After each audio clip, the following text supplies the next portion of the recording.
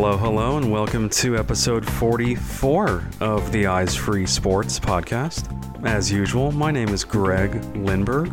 Here on episode 44, we are previewing the Tokyo Paralympic Games from a blindness and visually impaired perspective. And so our first segment features a chat with a member of the International Blind Sports Federation with some really interesting insight into several of the blind and visually impaired athletes and teams competing in this year's Paralympics.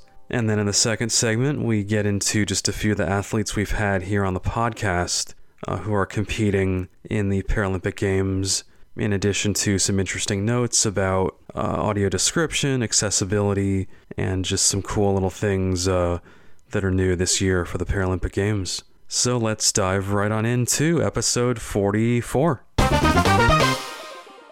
All right, joining me on this segment of the podcast is Lucy Dominy, and Lucy is the Media and Communications Manager for the International Blind Sports Federation. Lucy, welcome to the podcast. Thanks for having me, Greg. It's great to be here. Absolutely. Very excited about this with the Paralympic Games on the horizon here. A lot of great stuff to chat about. Yeah, definitely. So first off, Lucy, let's just talk about the International Blind Sports Federation, what exactly it is, and just kind of the sports that you guys oversee. Sure. So the International Blind Sports Federation is the world's largest organization for the development and governance of visual impairment sports. We were established in the 1980s.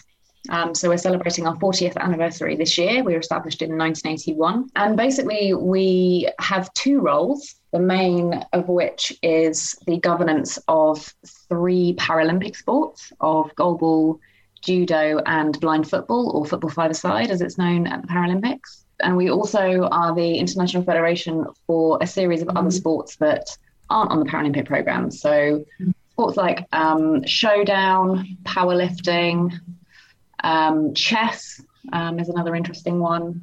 So we have 8 or 9 sports in total that we're the international federation for, and we organise competitions, we develop the rules.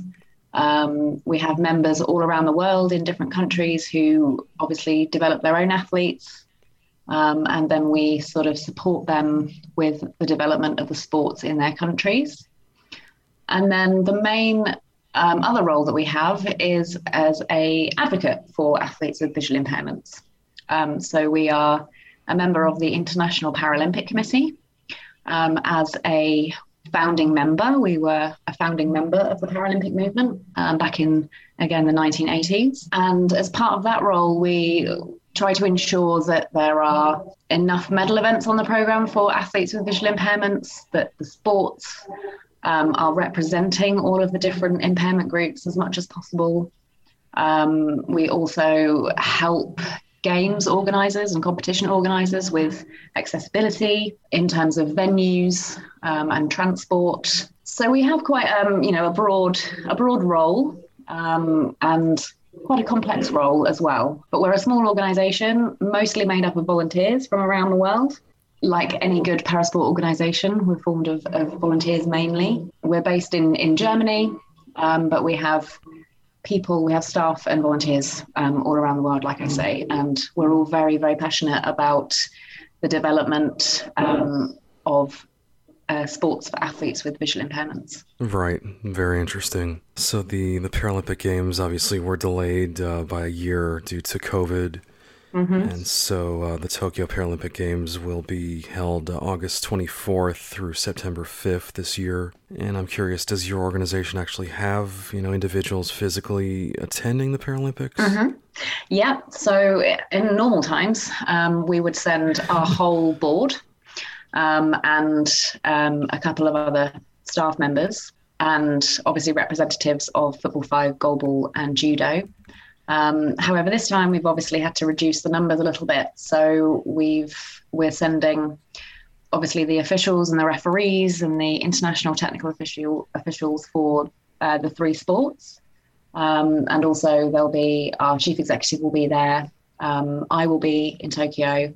And we'll also have some volunteers covering media and social media. Oh, nice. Very cool. And hey, that's awesome. You do get to attend yourself. Yeah, it is good, yeah. So let's dive into some of the specific sports, for blind and visually impaired athletes in the Paralympics.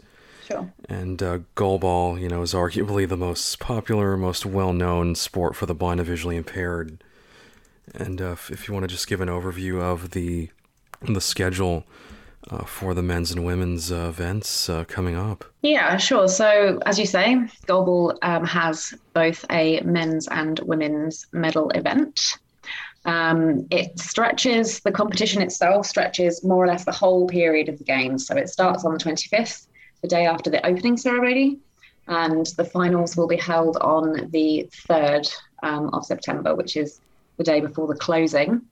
There are a series of group games. So it's 10 men's and 10 women's teams split into 2 groups, 5 of each.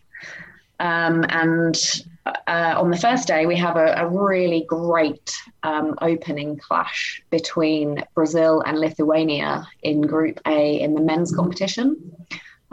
So Lithuania are the defending Paralympic champions, and Brazil are the bronze medalists, but they are the world champions as well. So it's the Paralympic champions versus the world champions.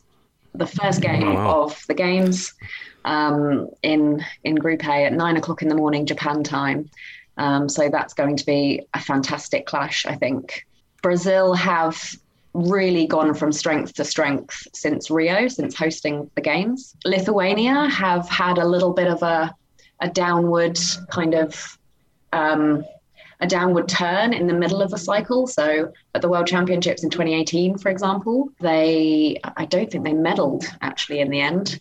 But then they came back after that in the kind of the last 2 years. They've sort of come back up again to their best. So it'll be really interesting to see what happens in that first group game. I think it will really give us a good idea as to, what kind of shape the teams are in, because obviously everybody's going into Tokyo with the same disadvantage, in the sense that they haven't been able to compete so much in the last 18 months. So sure. Nobody really knows what the other team's form is.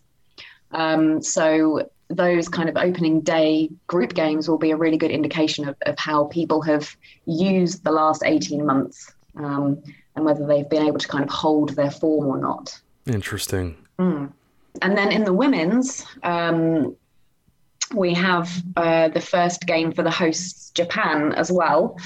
They will take on Paralympic champions Turkey in the kind of middle session. So on each of the day of the group games, there's 3 sessions from 9 until 11:45, 2 games, 1:15 until 4, 2 games, and then 5:30 until 9:45, 3 games in the evening. So in the middle session of the day, at around 3:00, we will have Turkey v Japan. Japan are actually historically very good in the women's competition at the Paralympics. They won gold in London in 2012. So not so long ago, really, in Paralympic terms, 2 editions ago. And they will play, Turkey, the Paralympic champions from 2016, who actually won Paralympic gold on their Paralympic debut last time out. So it'll be really, really interesting to see how those two teams, what kind of shape those 2 teams are in as well. Right. Very cool. And then, sure. Sorry, no, I was just going to say there's another really good game in the women's on the same day, on the opening day, the last game, Brazil v the USA. So the Brazilian women have really started to show their improvements in the last few years. They won their first medal at the World Championships in 2018. And then they have also won, various other international competitions. And then obviously you've got the USA, who are both the men's and the women's team. But as we're talking about the women here, we'll focus on those. They are historically very good at the Paralympics. The USA is the most decorated women's team at the Paralympic Games. And they have a very, very strong squad that they're sending again. So Brazil are going to, in the hunt for their first Paralympic medal. And then you've got the USA who are searching for their latest Paralympic medal, basically. They won bronze in 2016, and they are the Paralympic champions from 2008. So they'll be, I'm sure, looking to get back to the top of the podium in Tokyo. Exactly. Definitely some very interesting and intriguing storylines for both the men and the women. Yeah, definitely. And then just for those who aren't quite as familiar with goalball, if you could just give a very brief overview of the sport and how it works. Sure. So how I always describe goalball is the best sport that you've probably never heard of. So it's a fantastic game of skill and speed and tactics. The main aim of the game is to basically get the ball into your opponent's goal. So the court is 18 by 9 meters in size, and the goals span the full 9-meter width of the court. And you have 3 players on every team, 6 in total with substitutions. And you basically play the game by throwing the ball underarm or through your legs at the opposing team. And the opposing team have to block the ball, but the ball has to stay below a certain level. So it can't, you can't throw the ball overarm. You have to keep the ball close to the ground. It has to bounce once in your half and then once in the opposition's half for it to be a legal throw. So therefore, the defenders, when they're trying to save, they will throw themselves dramatically across the court to stop the ball from going in the goal. And the kicker is that the ball weighs 1.25 kilograms. So it's heavy. And when it hits you, it hurts. And at the Paralympics, the ball has been measured traveling at 60 kilometers an hour. So if you can imagine having to throw yourself in the path of a 1.25 kilogram object traveling at 60 kilometers an hour, you get an idea as to how kind of tough you have to be to play goalball. All of the athletes wear eye shades. So they completely, they have completely no vision at all. So basically, you are throwing yourself in front of a ball and trying to throw the ball to score a goal without being able to see anything at all. The ball has bells inside it, which the athletes have to listen for so that they can determine the position of the ball on the court. There's a huge amount of tactical play that goes on. So you may have an athlete who has the ball in their possession, ready to throw, and then one of their 3 teammates will run forward to make it sound like they have the ball and they're going to throw it on one side. And then the athlete who actually has the ball then does the throw. So they're trying to trick the defenders on the other team. But because there's only 3 players, all players have to be quite good at both attacking and defending.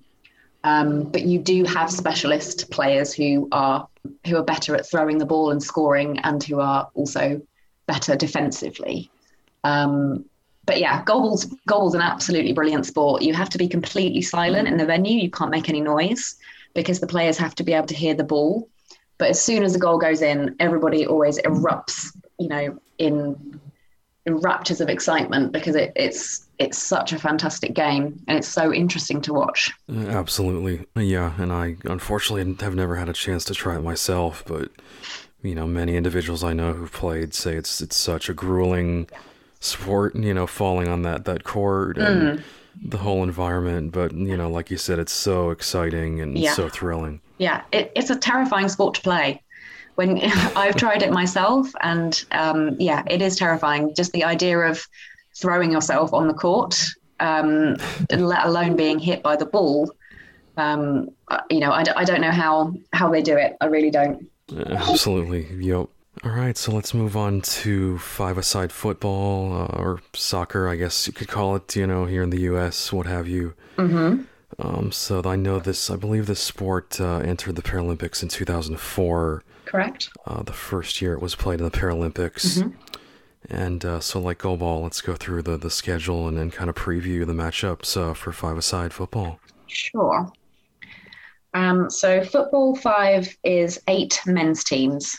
There's only men's competition in the Paralympics currently, and therefore the competition is shorter than goalball.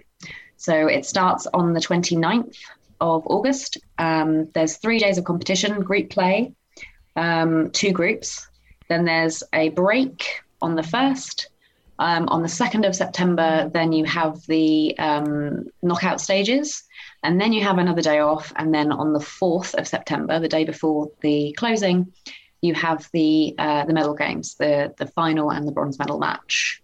Once again, it starts at 9 o'clock, like goalball, and runs in 3 sessions throughout the day for the group stages. So 9 till 1, and then 4:30 until 6, and 7:30 until 9. In the very first game, you've got... Well, the first 2 games actually are really interesting. So you've got Japan versus France in the first Group A game. Japan are obviously the hosts. They, as a traditional, they have a slot for the Paralympics because they're the hosts. But unlike a lot of what tends to happen in a lot of sports is, the hosts take up the spot and they might not necessarily be very good. The Japanese have really, really been focusing on developing their blind football since they were awarded the Paralympics back in 2013, I think it was. So they've really, really come on recently. They're definitely not to be discounted, and obviously with the home advantage as well, they are very likely to threaten for the podium. And they're playing France in their first game. France have... a bit like Lithuania in goalball, they kind of had a bit of a downward turn in the middle of the cycle, and they didn't look like they were actually going to qualify, which would have been a real surprise. But they came back and they qualified at the European Championships in 2019. They, I think, finished in first or second. So they've rebuilt their entire program in the last 3 years. They had a really, really bad time at the World Championships in 2018. They were, I think they finished 16th out of 17 teams. So they really went back to France and were like, okay, we really need to, focus on our team now. And they've started from the ground up, and they've brought in some new players. And they also have, their kind of veterans who have played for them for a long time. So they've got a really good mix of youth and experience, I think, the French side. So it'll be really interesting to see how they fare against Japan. And then in the second Group A game on the 29th, the opening day, you have Brazil v China. Now, Brazil have won every single Paralympics since Athens 2004. They are undefeated at the Paralympic Games. They're, as you would expect for Brazil, they're very good at football. And they have invested a huge amount in their team, not just because of Rio, the last Paralympics in 2016, but just because they are such a mad footballing country or soccer country. So they really are the favourites heading into this competition. But China are kind of like the nearly men of Paralympic football five-a-side. So their record is they have 1 medal from when they made their debut in 2008. They always consistently win or finish on the podium at Asian Championships. And they are always up there as well at World Championships. But not a huge amount is known about them, just in Chinese athletes in general. But from what we know, from what we've seen at various different competitions in the past, we know that China will be definitely a podium threat at the Paralympics this time around. And then you've got Group B, Argentina versus Morocco at 4:30. Argentina, much like Brazil, are a crazy, passionate football country. And the rivalry between Argentina and Brazil is as strong as it is in the cited football. So Argentina want to be back challenging for the podium again this time around. They finished in third place, so they took bronze in 2016, and they also took bronze at 2008 and silver in 2004. So they've never won a gold, but they have beaten Brazil in the past. So that will be really interesting to see how they get on. Morocco are the African champions. So again, there'll be, a really strong medal threat. And then in the last game of the day on the Sunday, you've got Spain against Thailand. Now, Spain invented blind football in the 1920s. And have more or less been playing it ever since. And their international record is crazy good. They always consistently finish on the podium at European Championships. They hosted the World Championships in 2018 and just missed out on the podium. They just have a very good record at the international level. But Thailand could be a little bit of a fly in the ointment for them. So Thailand have basically taken the place of Iran, who originally qualified in the Asian spot, but decided against sending a team. So Thailand, as they were then the next country not qualified from the Asian Championships, they took the spot. So back in June, there was a World Grand Prix blind football World Grand Prix in Japan, and Thailand came out and they beat Spain, which was totally unexpected. So that really could go either way, that Spain v Thailand match. And I would say generally, overall, all of the teams, the blind football teams, have a really strong shot on the podium. It's a really difficult one to call, blind football. Wow. Very interesting. And then let's just do a little overview of blind football as well in terms of the adaptations. I know there's some very unique adaptations for the sport. Yeah, so I'm sure that all of your listeners are familiar with soccer and how that works, and it's the same principle. You're trying to score goals, and it's football five-a-side, so there's five players on each team. All of the outfield players have to have a visual impairment, so they're all B1s, which in Paralympic sport classification means blind, but they all still wear eye shades, like in goalball, just to ensure, because obviously, there are variations of what blindness actually means. So in order to ensure that there's a level playing field, everybody wears eye shades.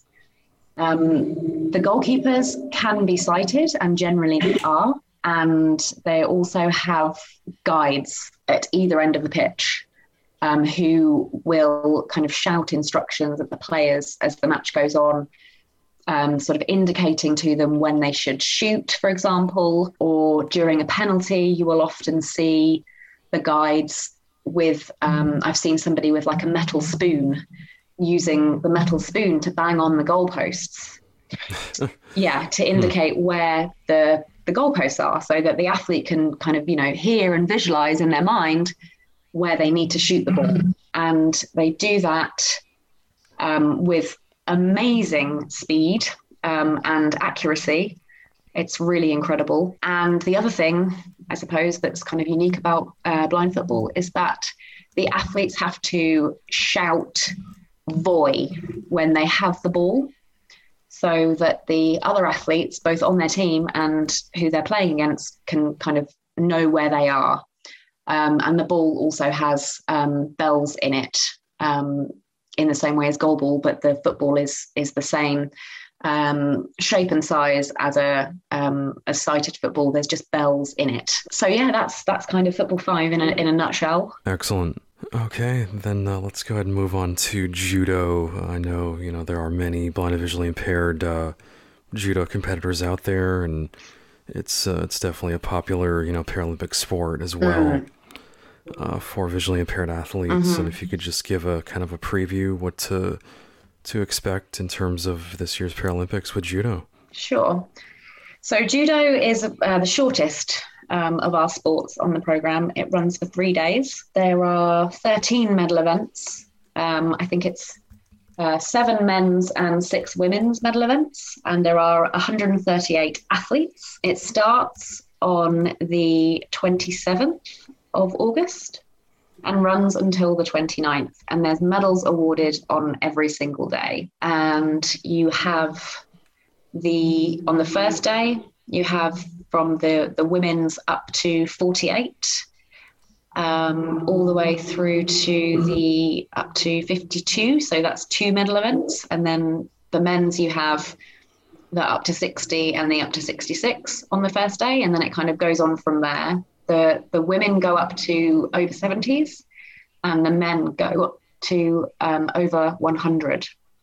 And I was just having a look at the kind of world rankings before we started recording, just to kind of have a look at, to remind myself of the kind of main rivalries. And there's some really, really intriguing competitions that we can expect in Tokyo. One of my personal favorite athletes, and I know that I shouldn't really say that, but I do have this guy, I really do like him. In the men's up to 60, Alex Beloga from Romania.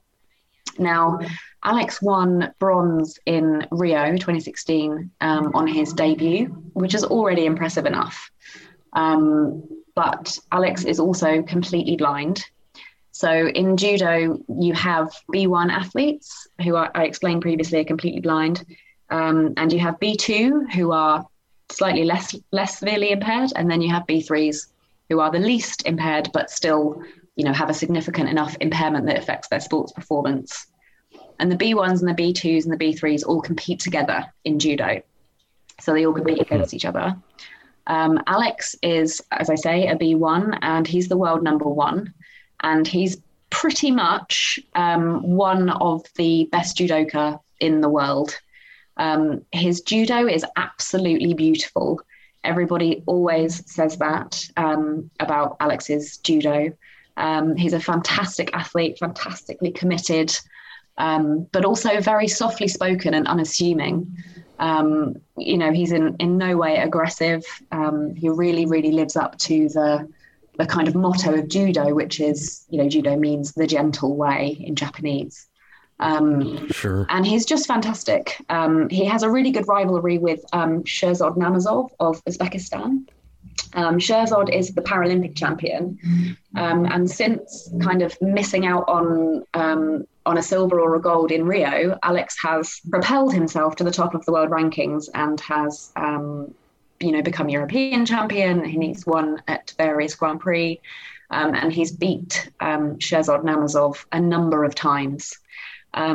So for the men's up to 60, I would say look out for Alex Beloga and Sherzod Namazov. If they end up fighting each other in the draw, then that will be a really, really good competition. In the men's up to 81, this one is less of a rivalry and more of a kind of interesting angle. So there's a Mexican judoka, Eduardo Avila Sanchez, who is known as the Judo Man in Mexico.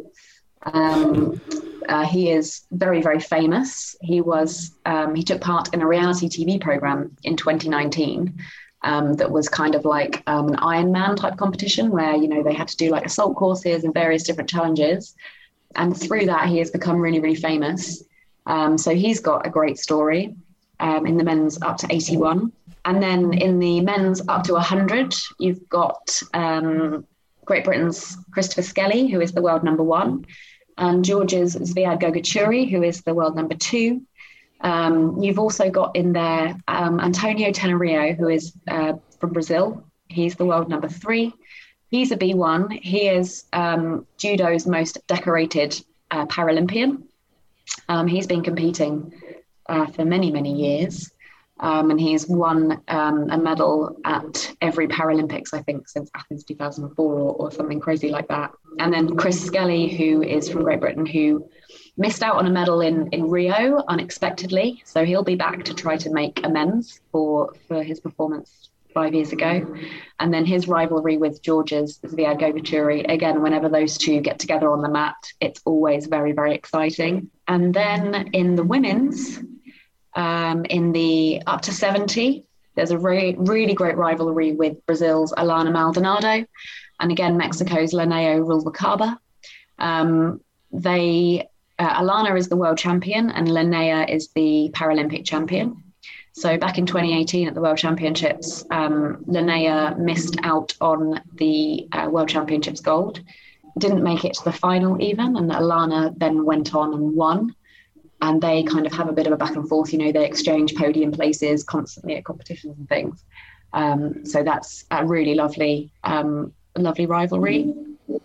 And then in the over 70 for the women, so the heavyweights, you've got Italy's Carolina Costa, who is the world number 1, and China's Hongyu Wang, who is the world number 3. Both of those athletes have emerged since Rio. I don't think either of them competed in Rio. They certainly didn't medal. But since Hongyu Wang has become the world champion, Carolina Costa has become the European champion. And Carolina and Hongyu faced each other in the final at the World Championships back in 2018.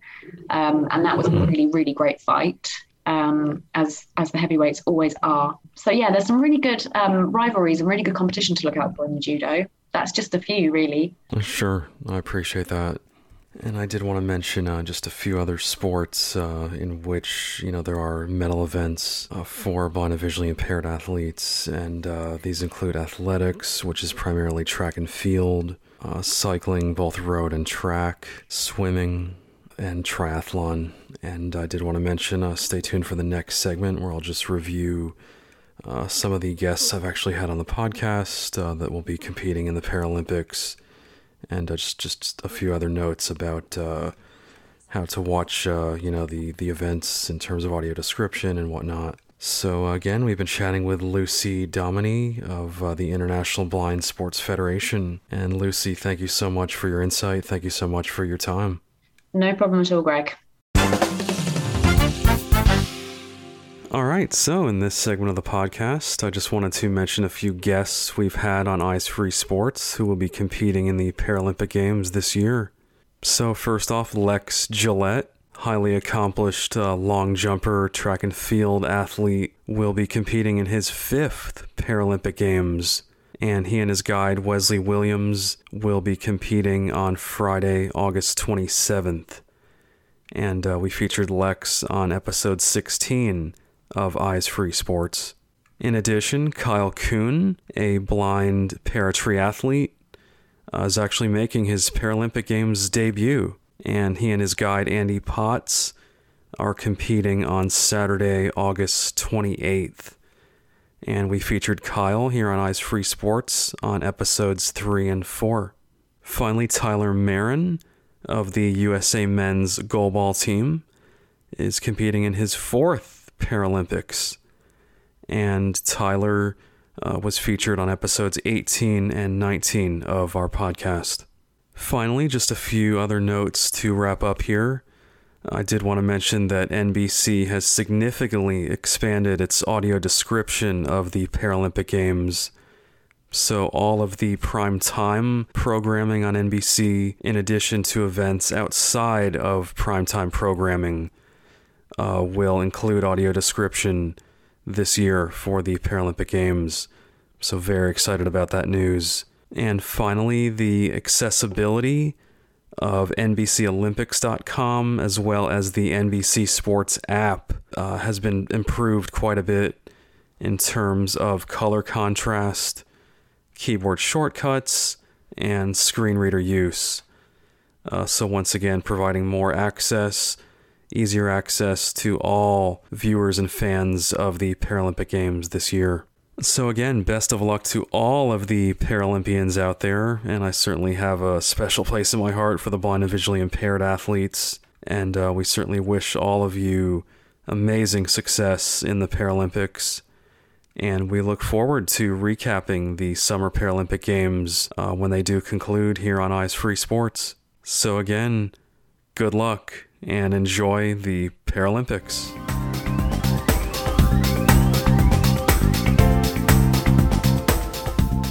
Be sure to follow the Eyes Free Sports podcast at facebook.com/eyesfreesports and on Twitter at eyesfreesports.